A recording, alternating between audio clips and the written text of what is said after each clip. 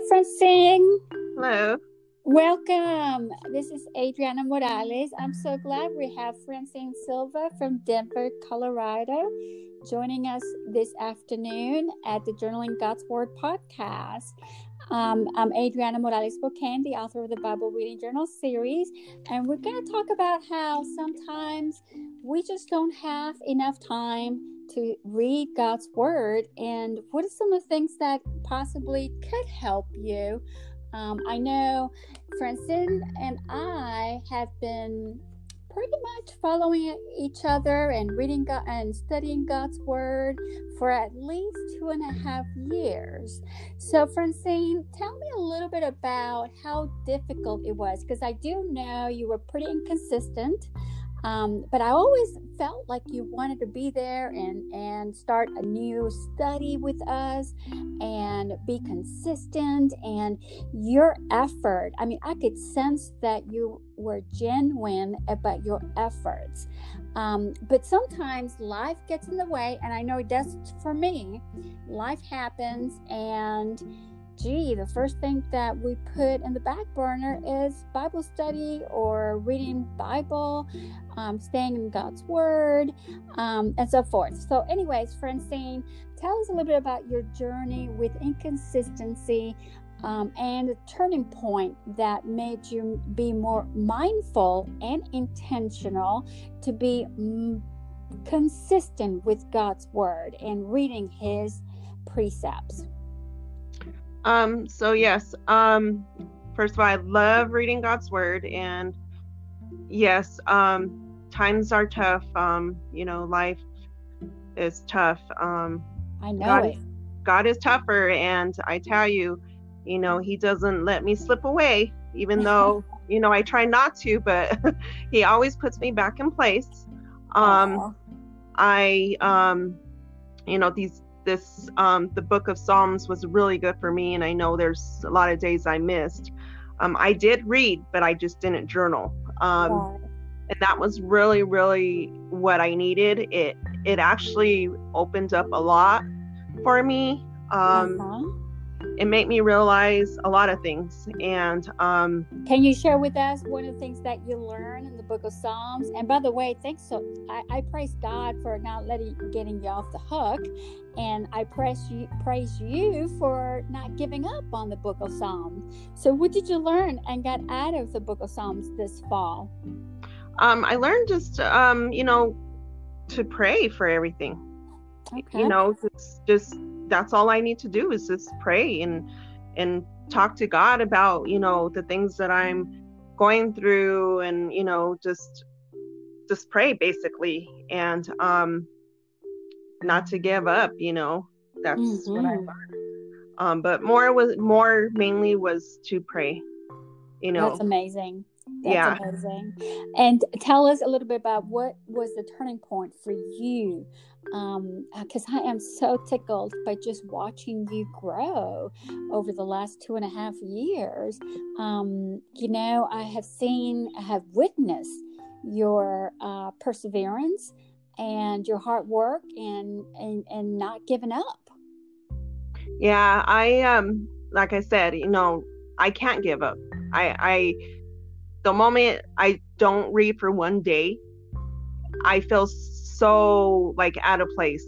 I know it helps me throughout my day or my night. It helps me sleep. So I, like I said, I might not be journaling, but I still read.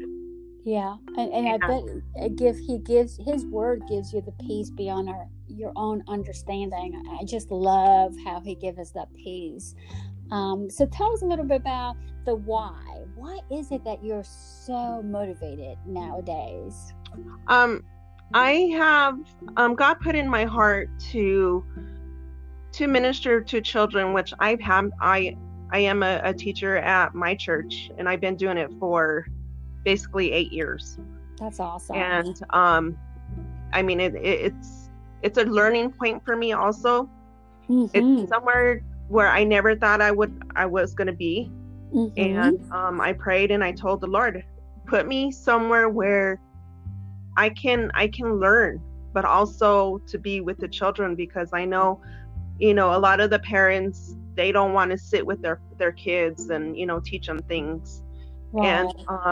And some parents may have 2 or 3 jobs, and then their lifestyle gets so hectic they may not have the time to invest or pour on their kids in God's word. So yeah, I mean, I can understand, and that can happen very easily. So have you enjoyed that ministry so far? It's been 8.5 years. That's a long time. I bet you anything that you not only have you made a difference in these kids' life, but also have witness to the parents, I bet. Yes. The parents are very thankful for, the things that I do at church.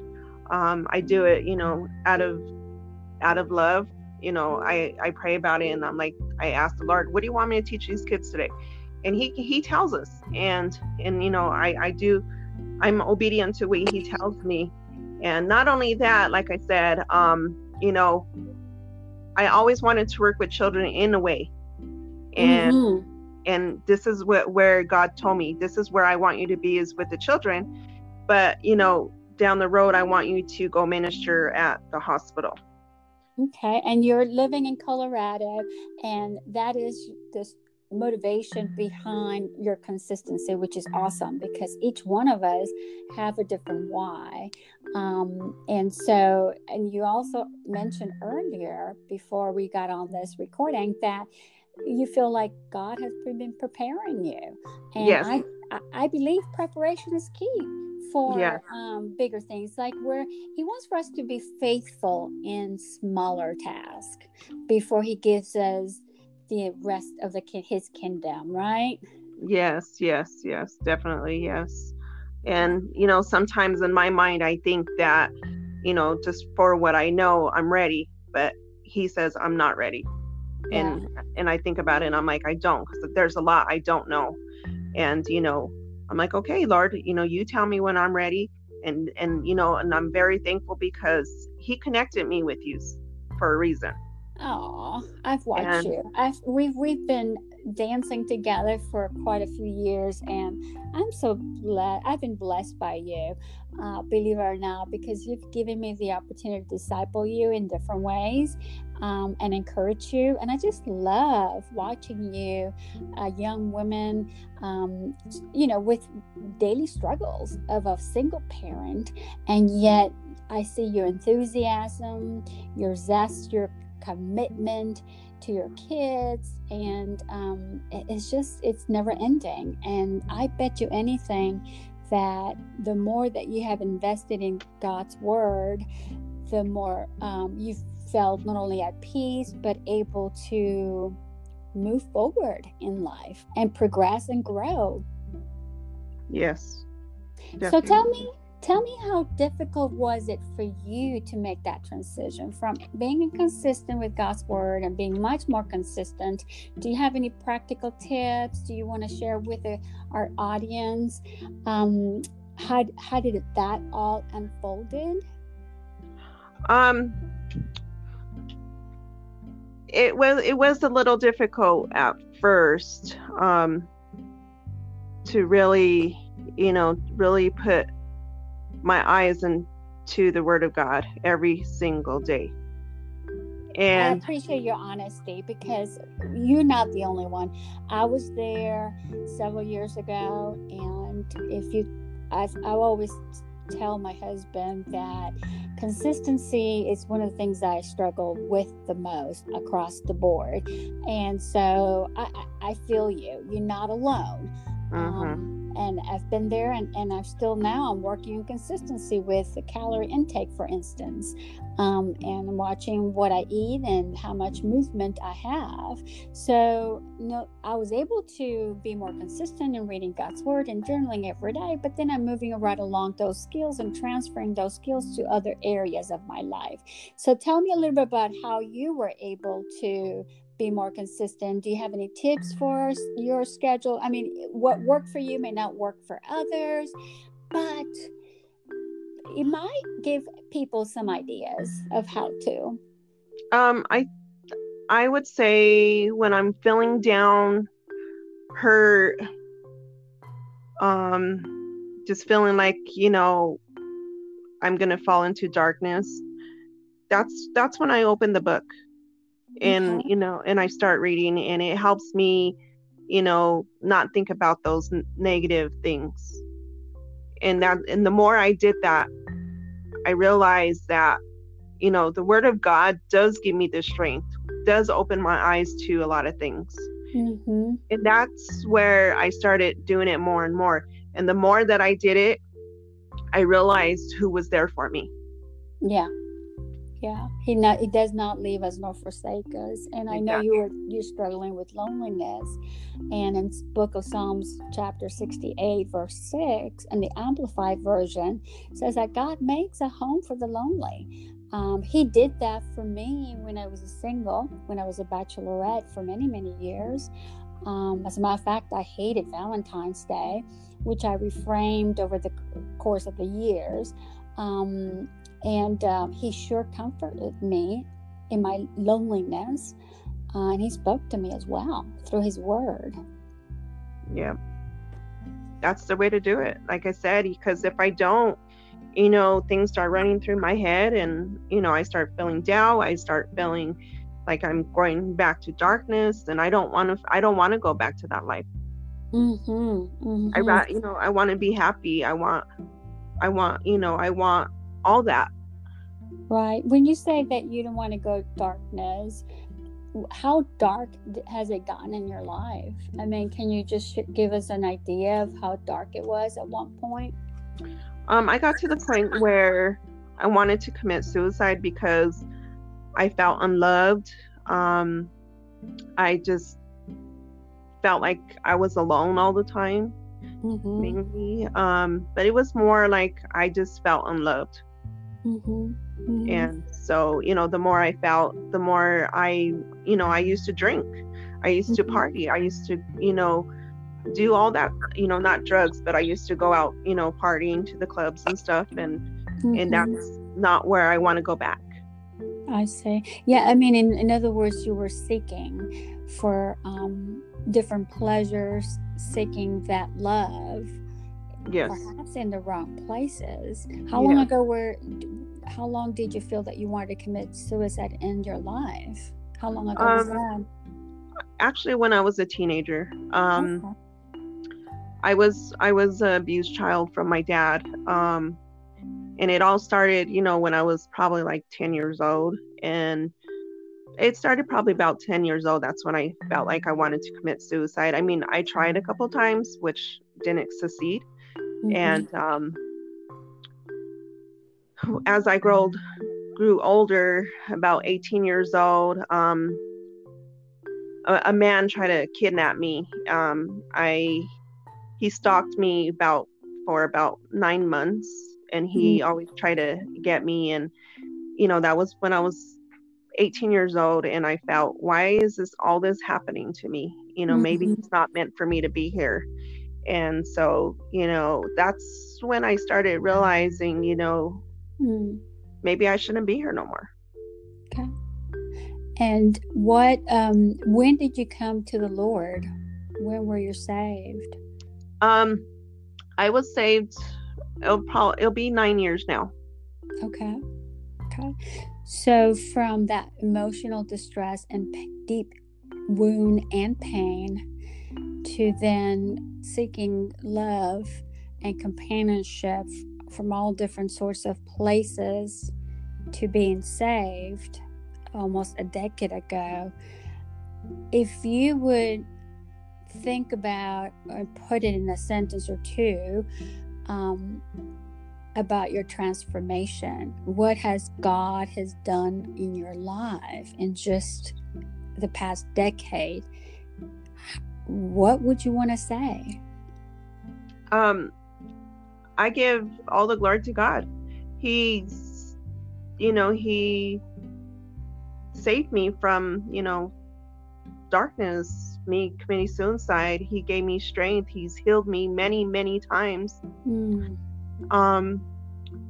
he's loved me. And, without him, I wouldn't be here if I didn't come to him. Mm-hmm. And, he's turned my life around. He really has. And not only for me, I shine for my family.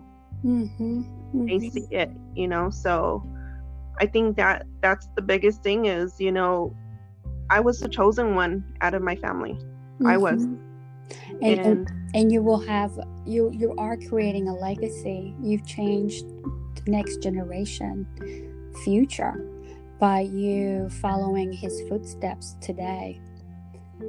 Your children will be growing in a different path because they'll see Jesus in you today, and they will